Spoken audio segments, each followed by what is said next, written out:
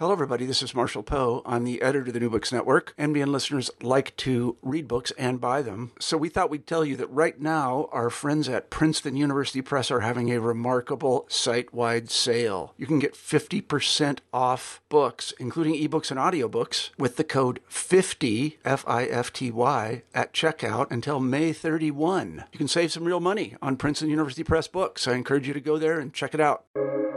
Welcome to the New Books Network.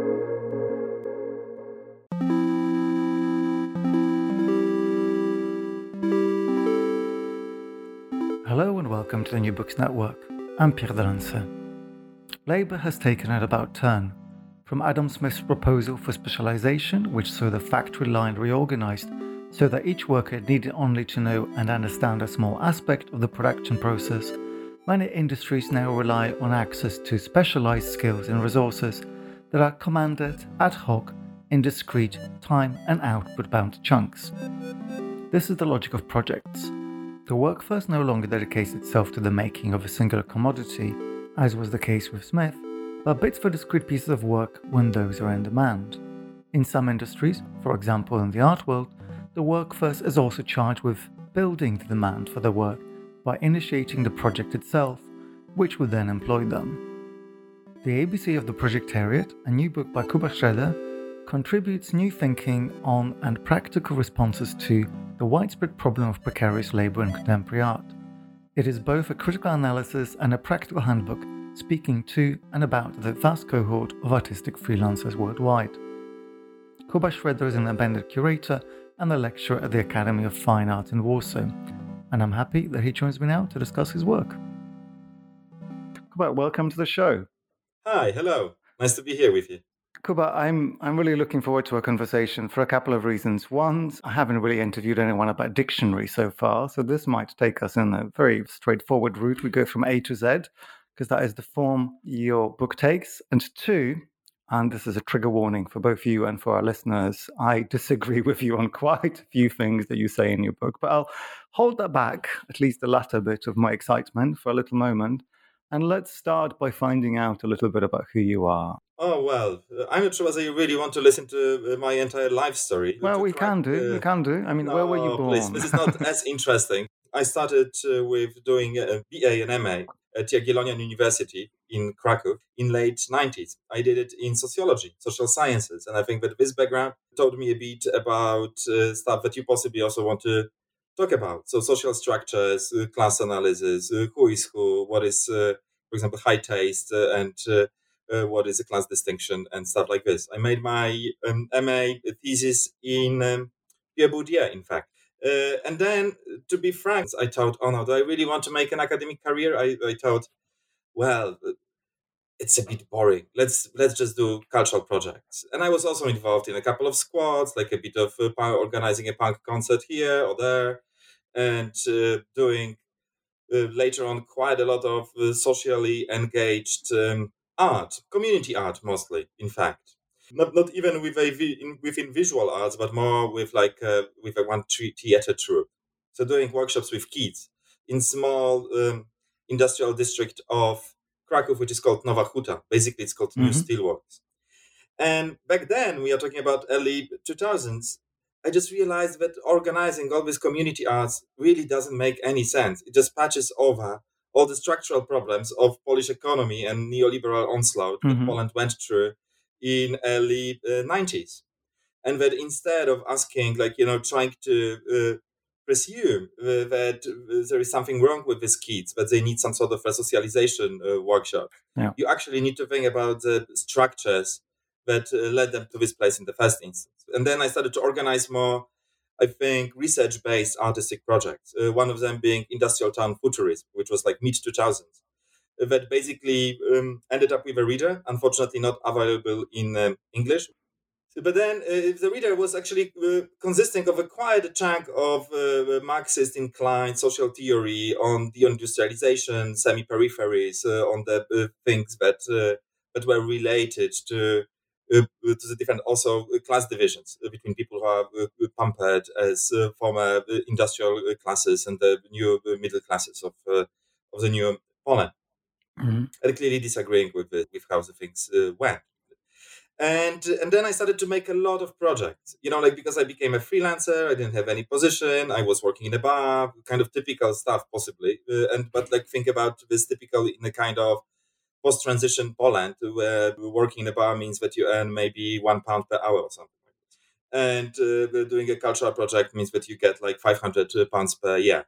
So doing this kind of work for a few years, I thought it's absolutely and utterly unsustainable. Kind of unsustainable in the terms of like, well, you do not get enough money to pay your rent or stuff, right? Then I thought maybe this is a good time to come back to academia. This is one thing, but also in to find any kind of semblance of any sort of stability, right? In a feat of self-preservation. And then also, I think I started to really lack this type of sustained, prolonged reflection upon what the heck are we here? Are we doing here? I guess that like this sentiment is pretty familiar to quite a few people who are doing projects. So, that you need to run from one project to another. You just like have continuous like flurry of deadlines. Basically, you do not even know why do you do this or that after a while, because you accept one thing, but you definitely need to stay tuned and make yet another project on some sort of yet another topic or some kind of festival or whatever. I started to look for the different PhD programs, ending up in the Loughborough School of the Arts that was kind enough to provide me with a stipend. And then also I started to work on Free Slow University of Warsaw with a bunch of my friends and comrades and people who were doing a lot of things in relation to basically Marxist critique of all the new capitalism, or like this kind of weird version of the semi-peripheric capitalistic amalgam that we experience here in Poland. For me, it was reflecting upon artistic production in the wider social context. But I think that for my friends like Janek Sowa, Michał Murawski, Joanna Figiel, it was more considering art as a laboratory of new forms of exploitation, basically, or like new forms of capitalist management and new forms of how in this new spirit of capitalism, art-related or project-related work is being used to subsume all the forms of discipline with new forms of control. Okay, so I think this is a really good introduction, which I think some of our listeners will be able to sympathize with. It's kind of funny, when you started talking, my first impression was like, okay, you're going to present yourself as a serial dropout. Like you came into academia, then you left, then you went into the art world, realized that it wasn't really as giving. But I think the important thing here is to realize that this is a reality for so many people who over the last 10 years have been going through various attempts at participating in academia, but as you had discovered in the art world, has been part of the existence for quite a lot of people who we refer to as art workers for a lot longer. But to get a little bit into your book, as I already intimated, the book is structured as a kind of ABC. So we have D being for dark matter, but also for deadline. E is for exclusion, but also for exodus. W is for wages, and so on and so on. And within all those chapters, you give a bleak, sometimes humorous, but I think mostly depressing picture of how this part of the art world that we have just intimated at works. So before we get into all of this, I want to ask you to define a couple of things. One, which part of the art world we're talking about, and how the term projectariat enters into your thought about the art world. And second, also I want you to reflect right at the beginning, so we understand this methodology a little bit, your status within the art world or also outside it. Well, all the exercises in self-positioning are frankly not very easy things to do. I think for two reasons. One is that like it's very hard to position an individual in sociological terms. It's much easier to position groups of people, especially also that we are all, I think, part of the many social worlds in the same time, and then there is this overdetermination of the social world, which basically means there are many factors that defines our positions. And I also try to discuss in a book some of these factors, like it might be a class privilege, but what does it mean, class privilege, when we think about relations like geopolitical relations, like a person privileged that comes from outside of the Western Europe is clearly much less privileged than a less privileged person who has a citizen rent coming from a Nordic country, for example. Just to give you one example, then then comes the entire gender issue, which is also frankly one of the determinant factors in who makes it in the neoliberal art world. So then, unless you want me to come up with some sort of self-critique, and get into my family story. But I don't think you need to. I'll perform a critique of you later on with you. Yeah, I'm sure that you will. I mean, you can start with this now. I mean, like, why to? Because then you put me on a hook, and then you say, "Oh, you see, Kuba dear, here we are." Like, you said this, and I think that. I think we're possibly risking having too private a conversation. And Kuba and I have only met online about half an hour ago. So listen, I'm privy to anything. Let's get back to the book, Kuba. Okay, what is the Projectariat, and which part of the art world do we really refer to? This also unfortunately harks back a bit to my personal story. Because, like, possibly what you allude to by saying that this is like kind of inside-outside situation, or like insider-outsider of a, what you implied by saying like this real dropout. Actually, in fact, currently, that maybe it's also important information, is I have a stable position. Like after this 15 or 20 years of freelancing. I mean, congratulations, if that is what you wanted. No, but then it's just a disclaimer talking about structures of privilege and so on, right? So I do feel actually pretty privileged teaching at the art academy in Warsaw, which is a pretty interesting workplace. But then talking about this position of this particular section of the art world, this is not necessarily even about a section of the art world, but about a specific arrangement of social structures of production that is quite prevalent throughout the society. These two things can intersect in one way or another. So, for example, what I mean, because it all sounded very abstract, is that the people work on projects in many different walks and ways of life. So academia, I came back from Tel Aviv, where we made also a presentation of the ABC of Projectariat. And then we talked with one researcher who is already getting to her retirement age, who told me, Kuba, like for the most of my life, and she's a bioengineer. For the most of my life, I worked on projects. I've never had a stable job in my entire career, right? And then she said also, like most of the things that you describe here could be very easily applied to the way I used to work and I still work. This type of 0.2, 0.5, 0.4 contracts, a kind of very intermittent forms of engagement, typically structured in terms of like projects. What does it mean? That basically a thing starts and ends, not in a sense of like a lifetime project, which might start like Sartrean lifetime project, or like Hegelian or project of the grand new society or communist project. It basically starts and ends in a matter of like 1, 2, 3, 4, maybe 5 years, if you're extremely lucky.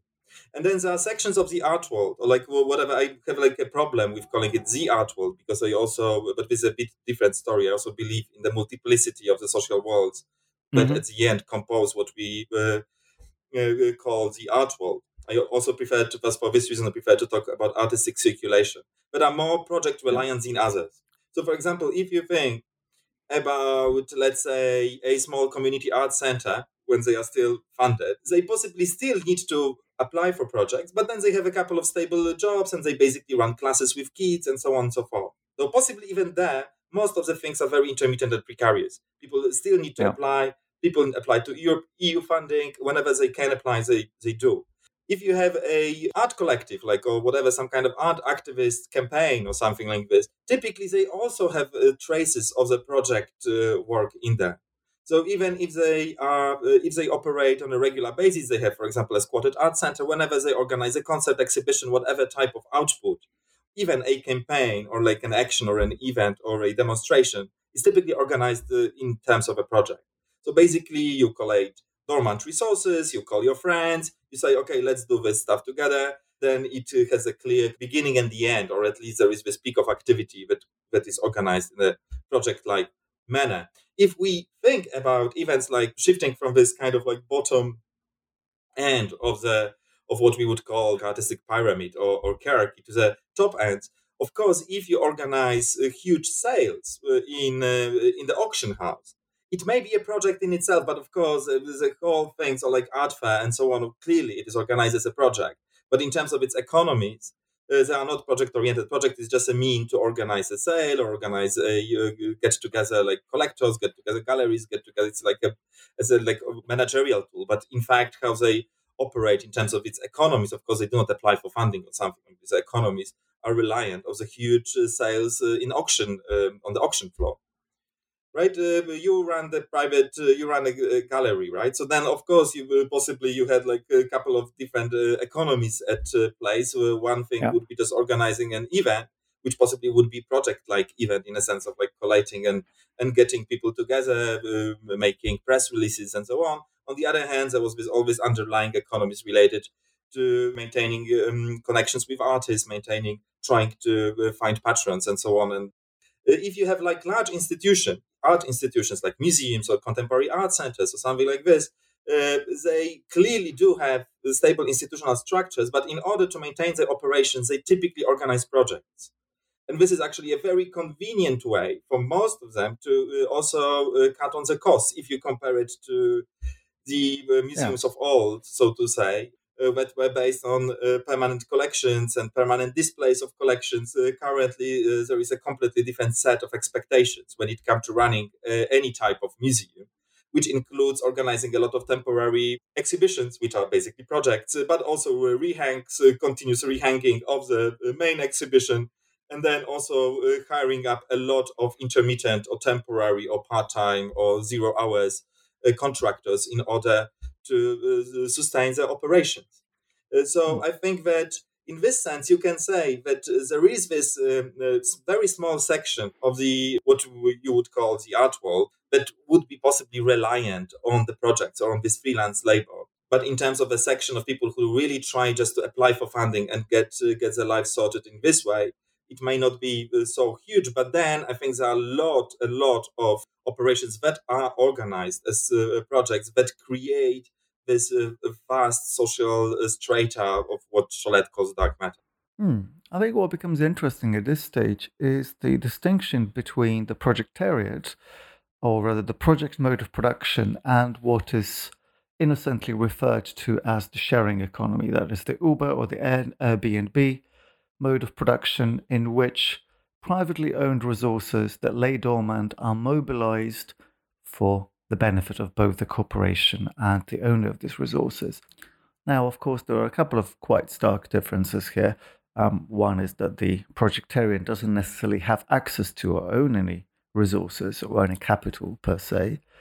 But the other thing that really strikes me here is that in the case of the projectariat, there is no clearly defined demand. There is no clearly defined customer. So whereas Uber or Airbnb allow the transaction between a provider of a service and a customer to take place, with the projectariat, that's not necessarily the case. The projectarian has to create their own demand.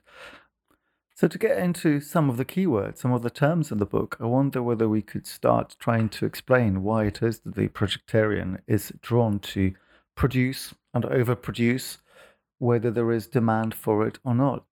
Now, I thought that your explanation would have been F is for fear of missing out, but that entry is missing in the book. Actually, fear of missing out, if I ever do the second edition, I've already joked like Mark Herbst when he wrote his review. He said, the book is missing, P is for poetics. And I said, well, true. Possibly, I will ask you, Mark, to write another entry on this. Possibly, if it is a multi-authored book, I will ask you to write something about PMC and professional managerial class, or about FOMO. This is another thing that actually I also thought that would be a good term to be put into a book. But this also is a bit humorous, but maybe also like a bit this term projectariat and about the whole reflection. Because I think there is, what I didn't say is that like the book came out of the PhD. PhD, as you typically know, is like you write one on yourself now, right? It's a kind of a pretty dull academic prose. Then, just after I finished it, I was, in fact, I got a grant, a stipend from the Polish Ministry of Culture to translate the book into Polish. In my PhD, I use the term project maker. Just try to find out some sort of term to cover this cohort of people. And then a friend from Frieslau University came to me, Szymon Żydek, and he said, oh man, but why don't you call these guys projectariats? We are all projectariats here. Projektariat in Polish, basically. Yeah. And it was actually a quiet, informal conversation. It wasn't a conference. It wasn't anything like that. And out of this kind of intellectual exchange, or like some sort of like also just swapping words and trading jokes, a couple of terms emerged, like artisol as well. And not only that, I also like Pata institutions, in fact. And also they emerged in the process of mistranslations or translations and mistranslations. In this fact, we talked a bit about at the beginning how to pronounce my name, because I'm Polish, and clearly English my second language. So then, like in this book, I tried to make I made a couple of jokes about this semi-peripheric revenge on the dominant language of artistic debate, which is clearly this type of international English that we speak, which is possibly for our native speakers also a bit painful sometimes to listen. Could we do that? Could we just dispense with some of this privilege and let you talk about one of the definitions? And I'm pretty sure this is the one thing that people ask you about all the time in conversations about the book, partly because it's an A. It's under A, so it comes quite close. One doesn't even have to have got halfway through the book before this morsel comes it. But it, in line with my question about what it is that makes the art world, or the aspect of the art world that we're talking about, special, in inverted quotes, as in worthy of attention as a prism through which to think about class relations, the word artisol comes up, and that's a portmanteau of something that's very Polish and something that's not Polish. So please take it away. If you want to answer in Polish, I'll get someone to translate and dub it over. I don't particularly mind, but... Nah, this is not necessary. So when we talked about artisol with Andrea Phillips, she said that this reminds her of appeals that her mom could have taken in somewhere in a small town in England, in 50s or 60s. A kind of like, oh, you take artisol, it's a wonder pill. You have a headache or a depression, you basically take it, and it makes you happy. But it came out of our discussions with the Frieslau University of Warsaw, when we made a research back in mid 2010s, 2015, I think it was, about the relations of work in the Polish field of contemporary art. And then, I think that for anyone who is part of this art-related somethings, it's always a wonder why all these people really want to make the artworks, art exhibitions, write all these articles, go to Venice Biennale, just do all these things, even though it is for them impossible to sustain themselves economically with this activity, which is clearly the case. I mean, it is not related to projects, I think, though projects trade on this. We can come back to this later, because it's part of the good old bourgeois mystique of art in general. It harks back definitely to the beginnings of the field of art and the kind of the whole notion of art for art's sake. It's not project specific. It's more art specific in this sense that artists are well known to despise, or at least in terms of how this mystique operates, of this kind of bohemian set of art values emerged once again in the kind of let's say 19th century.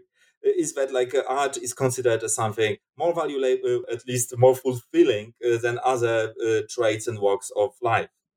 So you have this drudgery of industrial work, or some sort of money grabbing of the bourgeois, and then you have these artists who are free spirits, and they do commit to their own art, or they write poetry, or they make paintings and so on. At least that's how mystic goes, because of course it is mysticizing. In fact, I think I wouldn't. From the sociological perspective, artists always were very much also fixated with how to make their money, and they were not very happy living poor, and so on and so forth. Yeah, the Bohemian myth is indeed a myth. A lot of the people that we look at from either the Pre-Raphaelites or the Romantics or Paris were actually either wealthy or they died poor, and there's exactly the sooner we stop telling kids at the art school that this is a good idea, the better. And I contend that we still do. This is one of my functions in the art school when I teach sociology of art. I mean, this is an ungrateful task to be a spoil sport. You do not want to. I mean, you possibly know it very well. You try to do it professionally as well, and then at least saying to people, "Oh, you shouldn't be." And you shouldn't be so fixated on all this artistic freedom. So this kind of mystic of romantic mystic of art. And I guess that anyway, young people do make their own minds, and they just. But I think that they should be quite well aware of the cruel economy of arts to which in which they are going to operate, because this economy is definitely cruel. We can talk about it a bit later. But then, like talking about this artisan, because this was a question, right? So then we came up with this kind of half joking term to cover this fixation on artistic activities.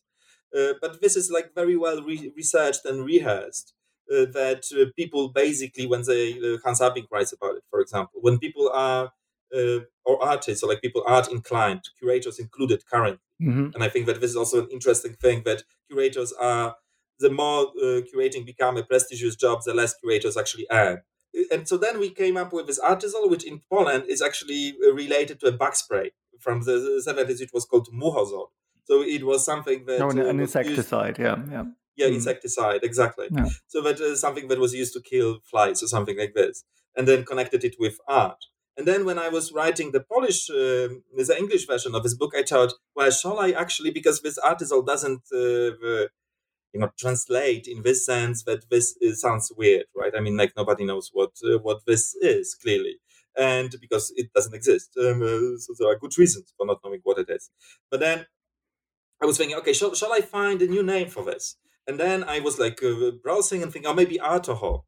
But then I came up with the article written by Charles Saatchi, in which it was written, I'm Charles Saatchi and I'm alcoholic. And then I thought, oh no way to go there. There is no chance that I'm going to have like A is for alcohol in my book, and then started with a reference to Charles Saatchi. So I decided to keep this artisan as just a bit of just a joke. I think this is a really, really important joke to think about as we go into other aspects of the Projectariat. And the thing that you do with this term is you kind of place the responsibility for what goes wrong in the Projectariat kind of right in the middle. On the one side, we have this idea that art is a higher calling, or that creativity is a human right, as many official charters claim, and that's all very good. On the other, we have this thing that, capitalism is bad and you part of this kind of gig economy now. We've warned you. So to paraphrase Zizek, they know it's not good for them, but they keep doing it, kind of thing. And that's the thing at which I start kind of really a little bit going away from nodding along with you, because we're looking at a population that is now global, that has absorbed and replicated models of production, models of financing, models of struggle, also attitudes towards what it is that art should be for, including like the complete proliferation of social practice and politically engaged practice.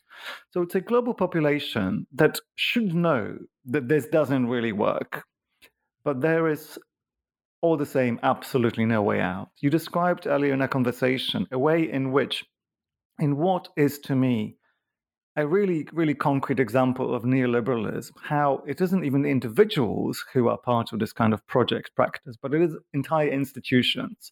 So whereas in the UK, we would have had quite a long tradition now of the Arts Council, which I think probably from the very early 2000s, Arts Council England would have been really open up for individual bids. You want to do a solo show, or you want to have a curatorial collective, you can get a tiny bit of money. But what you're describing on a state level is essentially an arts center, which already needs to have significant assets and employ people, bidding for EU funds. And EU funds is still a kind of thing in inverted commas. It's still really the spectre of neoliberalism. It's telling you resources are there, they're just not yours.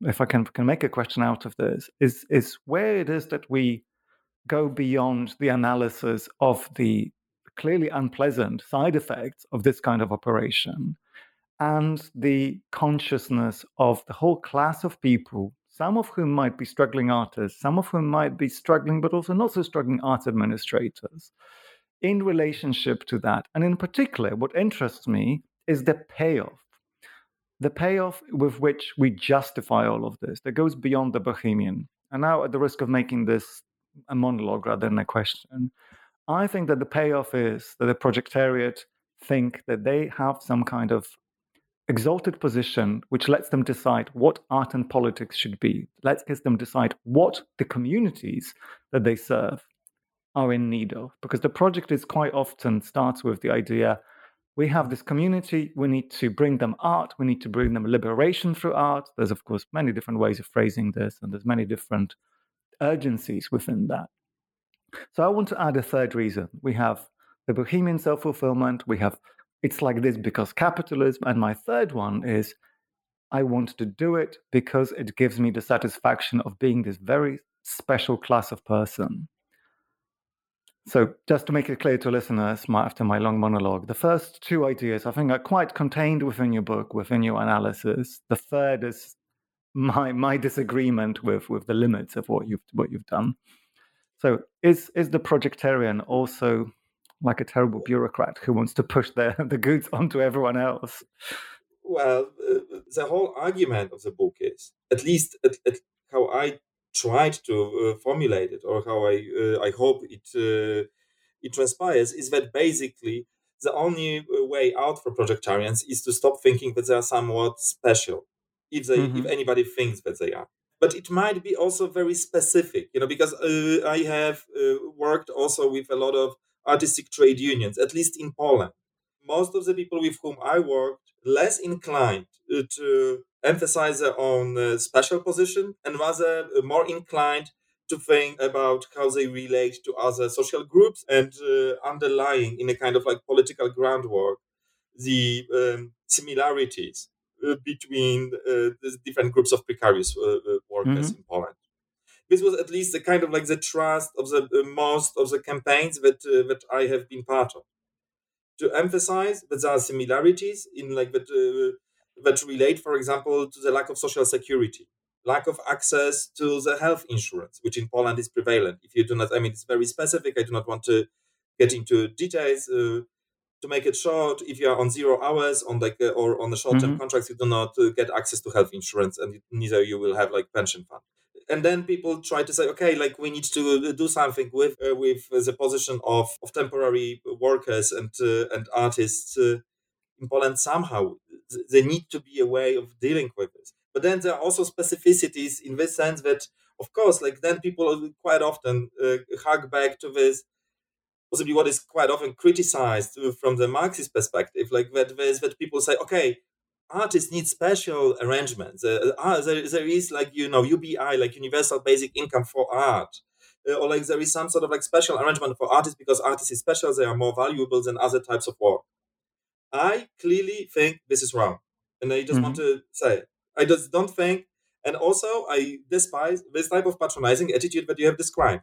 If anybody subscribes to this kind of understanding of this, I'm definitely not in. I wouldn't be in their camp.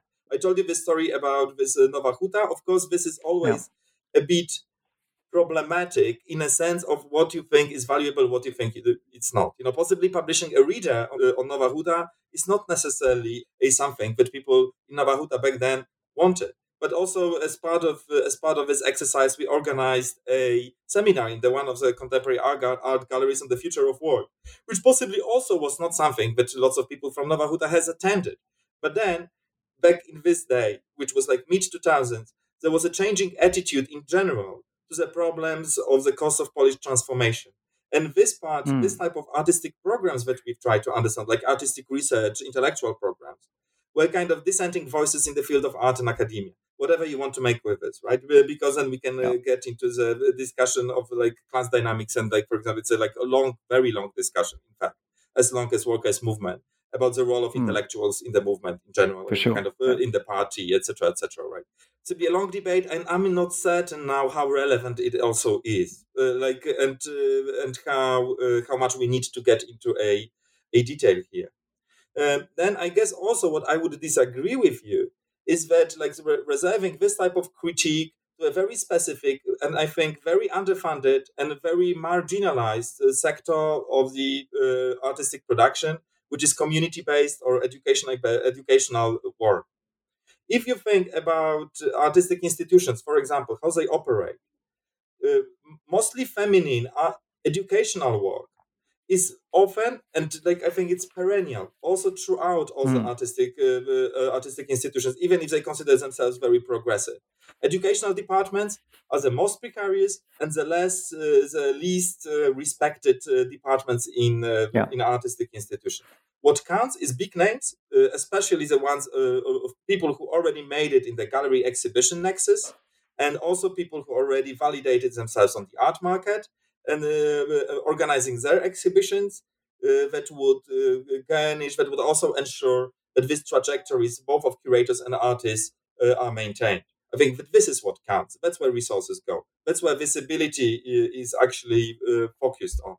And always the day-to-day grind of organizing workshops with kids or doing some kind of like community work is typically very much neglected. But this is just artistic institutions, and I think the same goes to whatever type of community-based art is organized on there. First of all, I think there is much less organized now than there used to be, also because of changes in the funding structures that you have described. So basically, the big funding, even if they are organized like the project-related temporary structures, even more so, they go to bigger players. So it's much more likely that a central metropolitan institution is going to get backing of Arts Council rather than a small community art center somewhere out there in Wales. Not only that, adding insult to injury, possibly there will be a lot of metropolitan voices bitching about, sorry for a word, but like, complaining about the general that community art is not nice or whatever, but that it patronizes people and so on and so forth. At the end, the community is depleted of resources and is depleted even of the presence of this type of center. But as part of the social democratic arrangement that was a welfare state-ish arrangement that was still present in England by the 1980s, they would have had like a stable source of funding, and they would have. This is the key question, and you might have expected that this is where I'm going to go. One of my worries in the argument that you've made, which I follow quite a long way, like particularly when it comes to community art, and I refer to community art in a meaning that's specifically distinct from socially engaged practice. I interviewed Francois Matarasso not so long ago on the program. I'll put a link in the show notes for listeners who want to check that out. And while he has been misunderstood 20 years as someone who is promoting social practice, which is what artists do when they're commissioned to go intervene in communities, he actually kept on wanting to talk about him and a bunch of people who'd never been to a museum making art for themselves. Like I contend that has absolutely nothing to do with the artwork per se. And to take that point home, I actually want to propose that there is a way in which the proliferation of social practice, that is this kind of trajectory from the art school into the project-funded intervention in communities, usually a Ryanair flight away, a budget airline flight away, that is part of a way in which the social or the welfare state has been undermined. When we used to have social workers, neoliberalism has paved the way for replacing the relatively expensive social worker with a much cheaper, but I think also a way less effective artist. And the problem with where we've got to is that now we have such a mass of people engaged in this kind of social practice that is on the one hand really necessary because it serves communities that quite often have nothing. You talked about Nowa Huta, this place outside of Krakow, and you admit, even though I don't necessarily need to dwell on this, it's very good of you to acknowledge that some of these activities might not have been to the benefit of the community strictly. But I'm sure that you would have been doing both things at the same time. Now, the question comes to do with the balance. How much of this kind of activity serves the interest of communities? And then brackets, who are they? Are they the working class? Again, in inverted commas. Or are these activities actually fueling the demand for art workers? And I would point out again that actually nobody is served well. The communities are getting a rough deal because the social workers, their community play centers are gone, and the art workers are projectarians. They're not paid. So we're in a position where actually I wonder whether more attention on artistic activity and intervention is a solution. Yeah, possibly just as you do with my argument, I here also would follow you to a certain point, or like actually I would like to move to a certain point where we are talking only about this community based art projects. I think that this is a certain limitation, but I would really recommend moving beyond. That's what I try to do, at least because I think it's part of the larger problem, which is how the resources are being distributed in our societies. And the resources. If you want to see how the resources are being distributed, take a look at Christie's, Sotheby's, and mega yachts and mega sales, or in the kind of provincial version to some sort of gallery weekends here or there. This is where surpluses are being located. Definitely, like if you are very well aware that even like a meat, possibly a meat sale in a gallery system is larger than a project commission. That's why, and lots of people are doing this kind of like project related work because they do not have any other. I mean, they would have other choice, just go to other fields of life. They typically try to find the ways of like different forms of economic underpinnings, and project related commission based work, like this type of commission that you describe, is just a very small part of it. Like, so possibly they need to rely on some sort of I remember doing, actually, you asked about Katrin Böhm before. Remember doing workshops, like kind of like mapping of artistic economies with different people, also in Barking and Dagenham in Eastern London. It is a really nice project, and I'll add a link to information about it to the episode show notes. And then people were typically drawing out some sort of like spider web of connections that enables them to maintain whatever they think is the artistic practice. And the artistic practice is clearly the ways how art is being practiced. There are like many different ways how people think about that. They might have the studio-based practice in which they try to produce something, maybe with a hope of exhibiting it, or possibly even less so with a hope of selling it, because this is, generally speaking, that's a very idealistic notion that you will go and sell your artworks. Very few people actually do it. Then they just also do a commission here or there, but this is also far in between.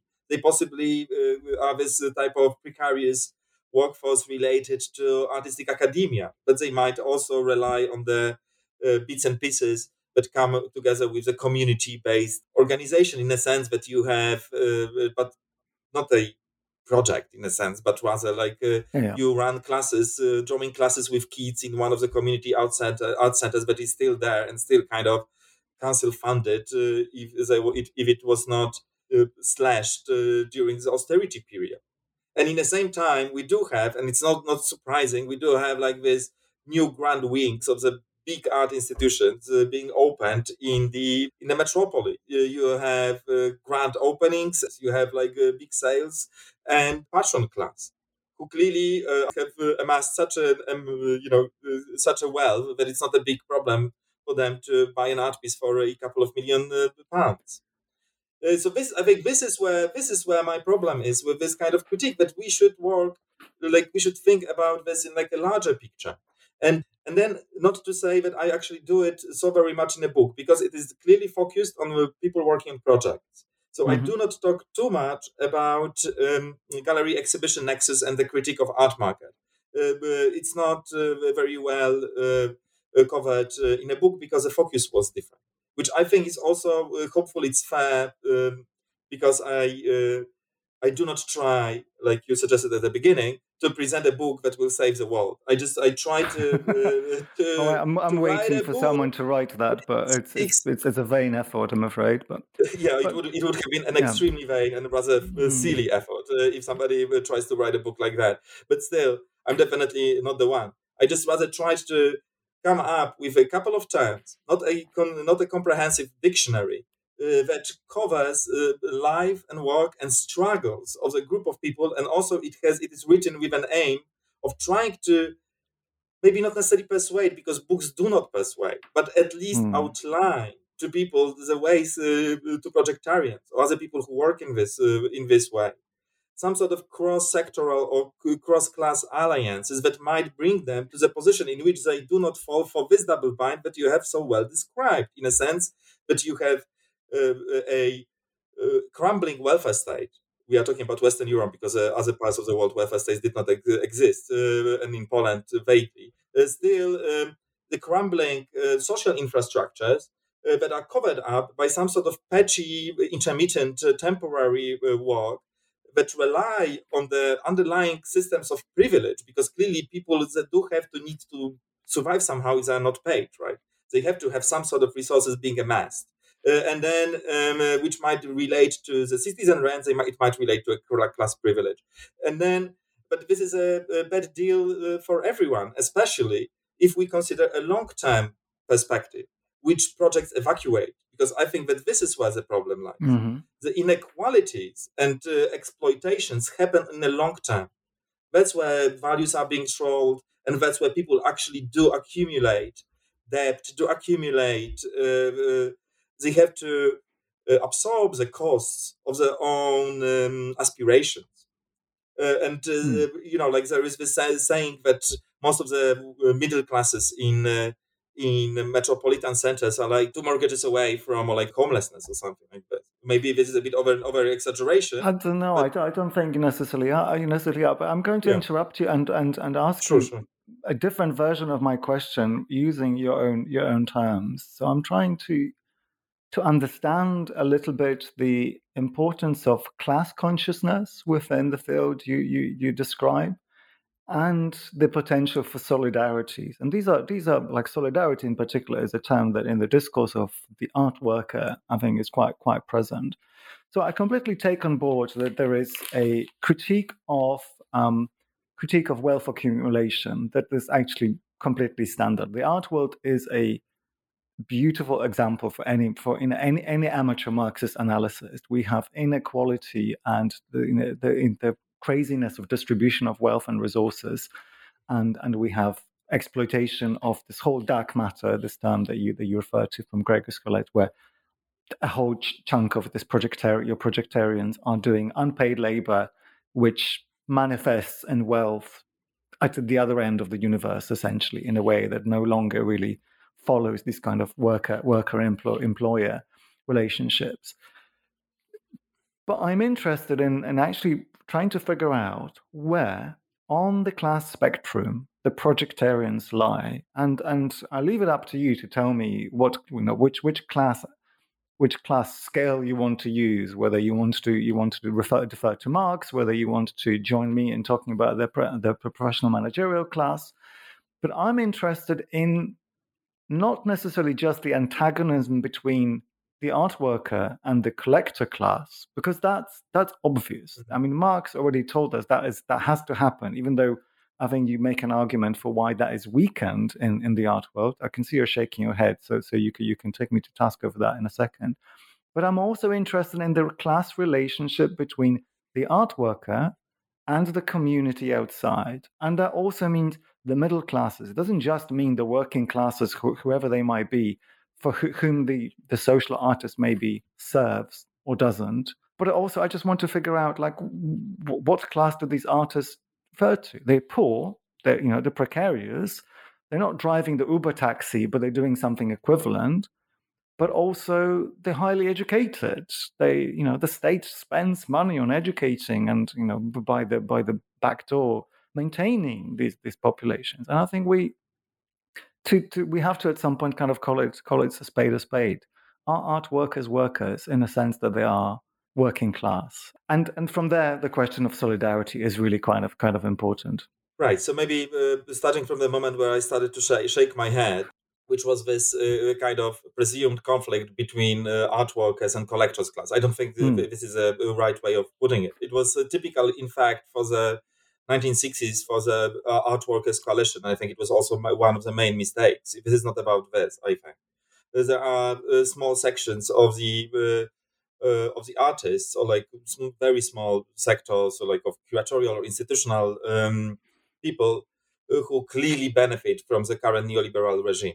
It's not artists versus collectors. It's like celebrity artists who do hire 500 people in order to paint, to churn out thousands of paintings yearly. This, I think, is pretty clear in terms of in Marxist terms, because this is already a capitalist enterprise in everything but name, like this kind of like expanded artistic studio. It's actually interesting, like with this a different type of analysis, how these production structures differ or don't from the previous phases of artistic development, if we want to call it in this way. In a sense, for example, artistic workshops during the Renaissance or something like this. I think there is something very similar in how they are organized, rather than very disparate. Like in the sense of you have a headmaster and then you have like all these hands who are working there. Then, in terms of like, because you already you said, are artists workers and are they part of a working class? The question is, how many workers? That's the question.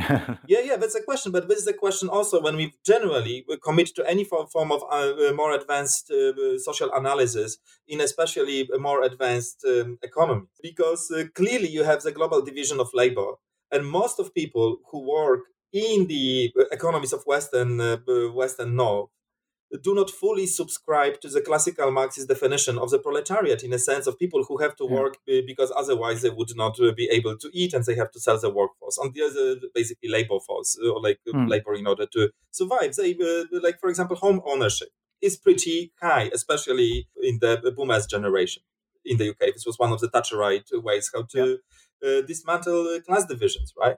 If you think about, but then most of people do have to work. It's not that they can't just rely on the welfare state. The whole neoliberal agenda was to make possibly also reverse some sort of social transformations that has taken place for the last 70 years, but included creation of the large middle classes in Western Europe.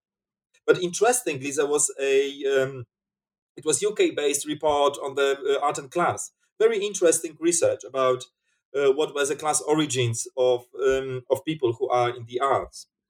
Oh, you're talking about two things possibly. One is the book "Culture Is Bad for You," which is actually co-written by one of my co-hosts on the New Books Network, Dave O'Brien, and another book which I shamefully forget. Well, I'm going to recommend, because there's something I actually wrote a review of, a book by Sam Friedman and a co-author on the exactly class origins of people working in media and elite professions. I shall put links to both these things in the show notes. But then there was this analysis of how people, from where people originate, and clearly in 70s. Clearly now there is much less people who originate from a working class. If by working class if working class is defined by the lack of education, which is also a quite presumptuous or like more sociological understanding of strata or class, rather than typically Marxist, right? But then this report, as far as I remember, pointed out to the general change in the composition of the Western societies between 1970s, when the first cohort was being taken, and 2020, namely the vast advancement of the education in general. So basically, quite a lot of people whose parents were working class and who went into arts in 70s, this kind of like grand opening type of days when you had like upward social mobility and so forth and so on.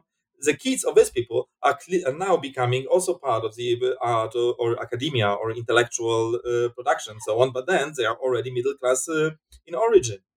But if you think about the longer trajectories of quite a few people, is very possible that they do not come from kind of like aristocracies. They do not come from the large bourgeoisie. They do not come from upper classes in this sense, but from this sort of mid strata, which is also currently being hollowed out. I think, like in a sense that there are like less and less inclination that these people who currently think about themselves as different from working class, which I think this is quite important, would manage to reproduce themselves as a middle class if under the current political regime, which is neoliberalism and the utter dominance of the very rich, political and economic dominance of what occupies called 1%, which is of course a very misleading term and so on. But then on the other hand, at least it is handy because it is out there and people do understand it. So this, I think, is very important also when it comes to thinking about projectarian, because of course, in a sense, there are vast differences between a person who works in an assembly line and a person who churns out cultural projects. But on the other hand, interestingly, quite a lot of people who work in Amazon warehouses might have been the ones who who have actually higher education and tried to make the living out of humanistics or art or something like this, and they have not managed to do it. I know quite a lot of examples of people who actually are taxi Uber drivers, or who work in services, however understood. I'm going to suggest that maybe, despite my great desire to have an argument with you, we might be coming close to some kind of agreement.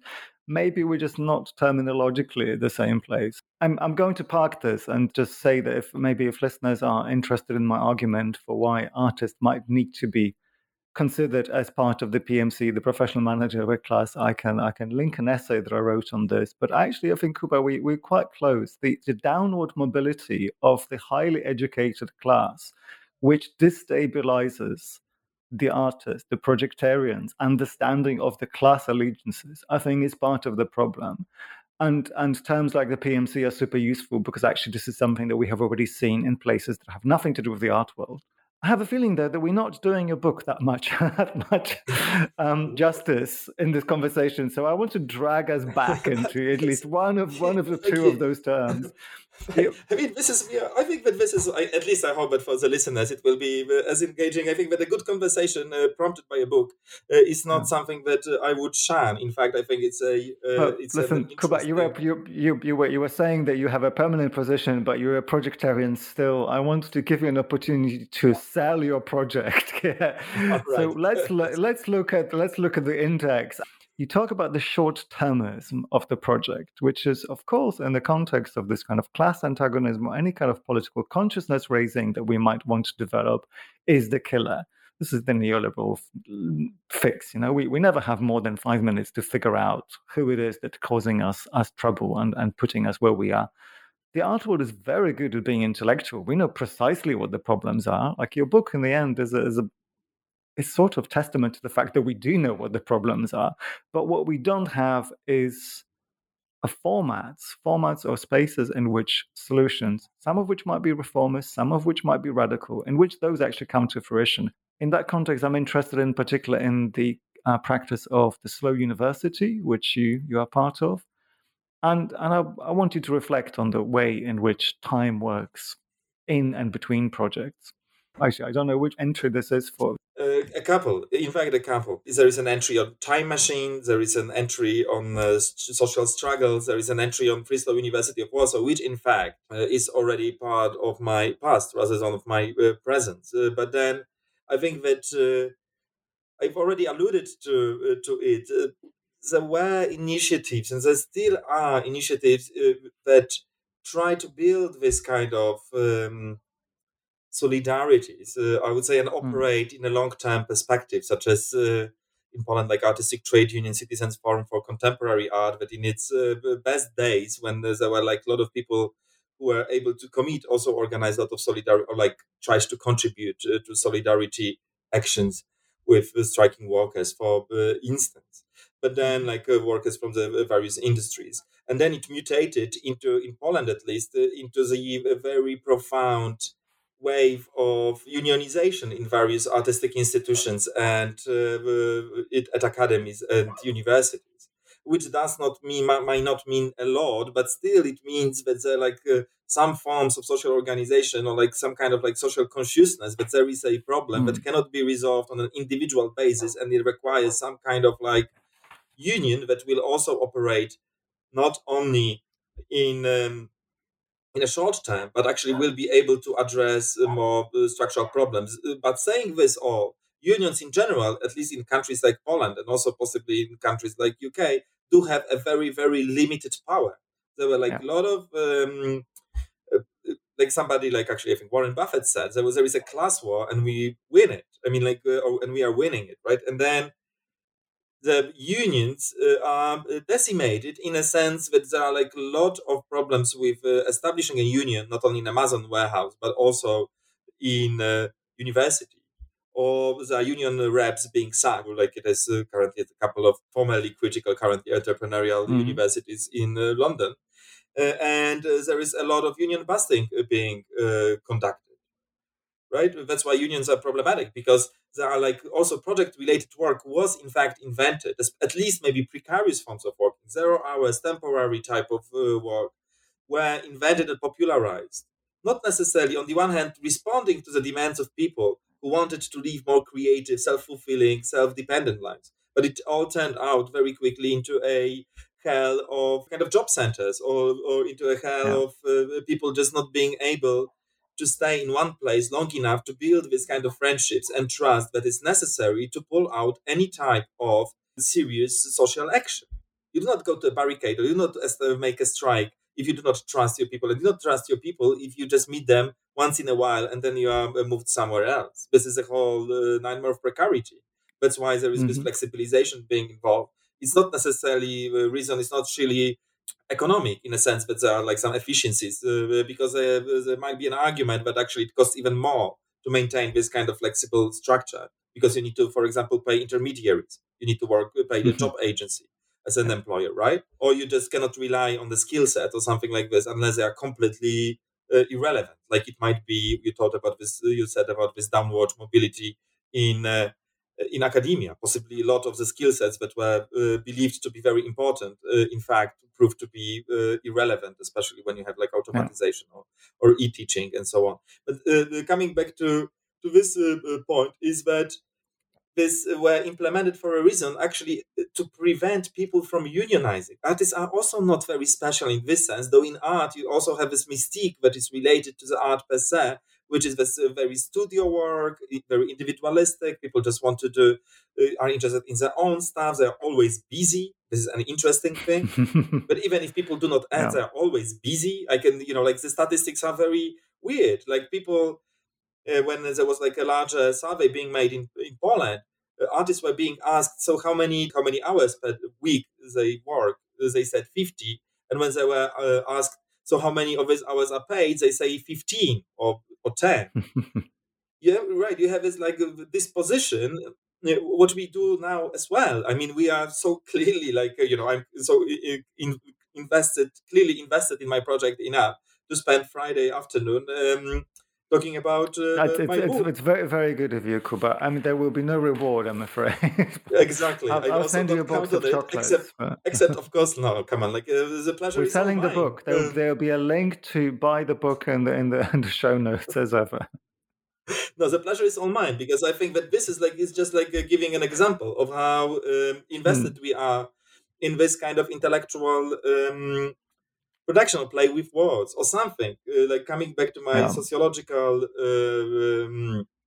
upbringing, that is clearly might be, but I think it's very patronizing way of thinking about it, but like still might be considered as a bit weird for the people who are not part of this particular social world. Or like that it might be like, why to chant these words, why to write it, why to work on this art, and so on and so forth. Well, listen, that's a good question. Let's get to it maybe as a way to finish our conversation about the book, because there is, I kind of hate to be this person who wants something positive at the end. Quite often in the book you see the subtitle which ends with "and what to do about it." You don't. No, you don't actually. You just say living and working in the precarious art world. There's no promise. But one of the things that does come across between your different entries is the idea of interdependence as a way of thinking about some kind of a solution. I mean, I'm not asking for a breakthrough. We already agreed that we're not saving the world here. But if we were to package the learning of these observations as a takeaway, what can the art world actually do for the rest of the world from this kind of deep end? Forget community art. Having analyzed the dirt of the art world, what can we tell the rest of the world about the future? Clearly, I don't know. Possibly, more. I don't know. Like this is not my task here. Like when I wrote about the notion about like the thing with interdependence, this was to cover an amazing work of people in feminist economies or like community economies, like a lot of different cooperatives. Most of them do not have anything to do with art. Then it's basically Community Economies Research Network, operated by by Katrin Gibson and others, who in fact an international network that kind of collates quite a lot of these different cooperatives and collectives, or like some of them like operating in I don't know, dismantling mattresses in Australia. There's some others being farmers collectives in Bolivia. Like a lot of people who work by trying to establish various cooperatives to somehow try to live like decent and sensible life in the world that definitely does not promote decency and sense or good wages for workers. So possibly this would sound some my radical comrades might sound that this sounds like awfully reformist, but I think on the other hand, people just do try to get by, and I think that this is not only to get by, but also get by not hurting others, by recognizing the kind of like interdependencies, trying to act upon them, and seriously thinking about establishing alternatives. Some of this might involve art. Some of this might involve varied forms of creativity that possibly the art world would never call art, which I think is also very patronizing. I do applaud these forms of activities, and also think that they are very important in terms of how people do need to organize in the kind of larger setting. Because if everybody runs individually from one project to another, there is no platform to communicate or to maintain connections, to build trust. Then we are all in this kind of like atomized dog eats dog world from which only fittest and already privileged somehow benefit. And that's why I also think that this kind of like forms of stabilization of or like cooperativism may be better are pretty important, even though of course it's always, as I try also to say in this book, it is impossible to establish socialism in one project, full stop. Impossible. You can try to make it more equal, you can try to make it less parasitical, you can try to make it less exploitative, you can try to make it maybe most and of all more fair to everybody involved and also to the communities with whom you operate. But clearly, in order to change the systemic arrangements, you need also systemic forces.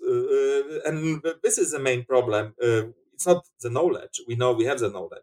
The problem is that the forces with whom left linked people could align are very, very weak, both in terms of politics, unions, and other social movements. And yet they are existent, and some things are being done. And still, I think that there is this good relation between cooperativists, between community center, between different forms of like nascent commons, and this kind of like movements that can address things in a systemic perspective. Brilliant. I'm definitely not going to argue with you, and I'm going to nod and agree that the art world isn't going to save the world. I'm so sorry. So sorry. I don't want to put words in your mouth too much, but I think the project through which I knew your name is, and we referred to it earlier, was a project called Company Drinks, run by the artist Katrin Boom, with whom you have collaborated. I think this is another thing to maybe for listeners to check out, in the vein of cooperation and community alternatives that are on the fringes of the art world, to the extent that actually they don't rely on the art world at all to still produce interesting social formations. And to end, Kuba, I don't really want to ask you this, but I think your book, really, the title really, really demands it. What is your next project? My next project. The one? I mean, I think like you just like so many projects already, but I just I forgotten what I was doing like the day before. Now like a couple of things I'm busy with. Maybe we actually work on. You're talking about interdependence. Currently, just actually sort of nowish, we are working with Katrin, who you've mentioned, on a manifesto of interdependent art worlds. Let's see how this one work out. It definitely is not the art world. It would be something. Even maybe actually we shouldn't even write the notion art there. But then a couple of exhibitions. I also work with, of course, teaching. possibly the next book I would like to think about is something on aesthetics and something more related to not aesthetics, because in this book focuses entirely on or like mostly on the social structures of artistic production.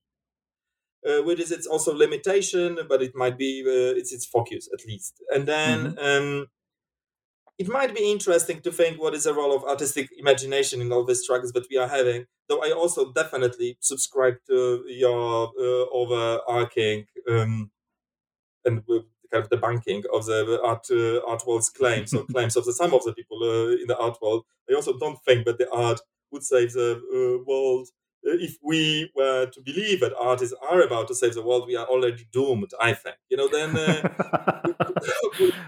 some of us are doomed. Some of us, the artists might not be doomed, but... You're doomed and gloomed. But I think still think, and I give I think that art-like or like artistic or some sort of like forms of imagination are very, very, are still important. Maybe because I'm in it, but still I think that... and they do not necessarily come from artists. I think they do also emerge in a lot of different situations, and by many people, not necessarily professional artists. But then I think that also professional artists do have the hands in it. Fantastic, Kuba. Thank you. I think looking towards aesthetics of political organizing, of aesthetics in general, frankly, the return to aesthetics is something that I definitely subscribe to. So send me your Cash App address on your Venmo, and I'll donate to your next project quite happily. Oh. Kuba, thank you for joining me. Thanks. Thank you so much. Thank you for having me. Yeah.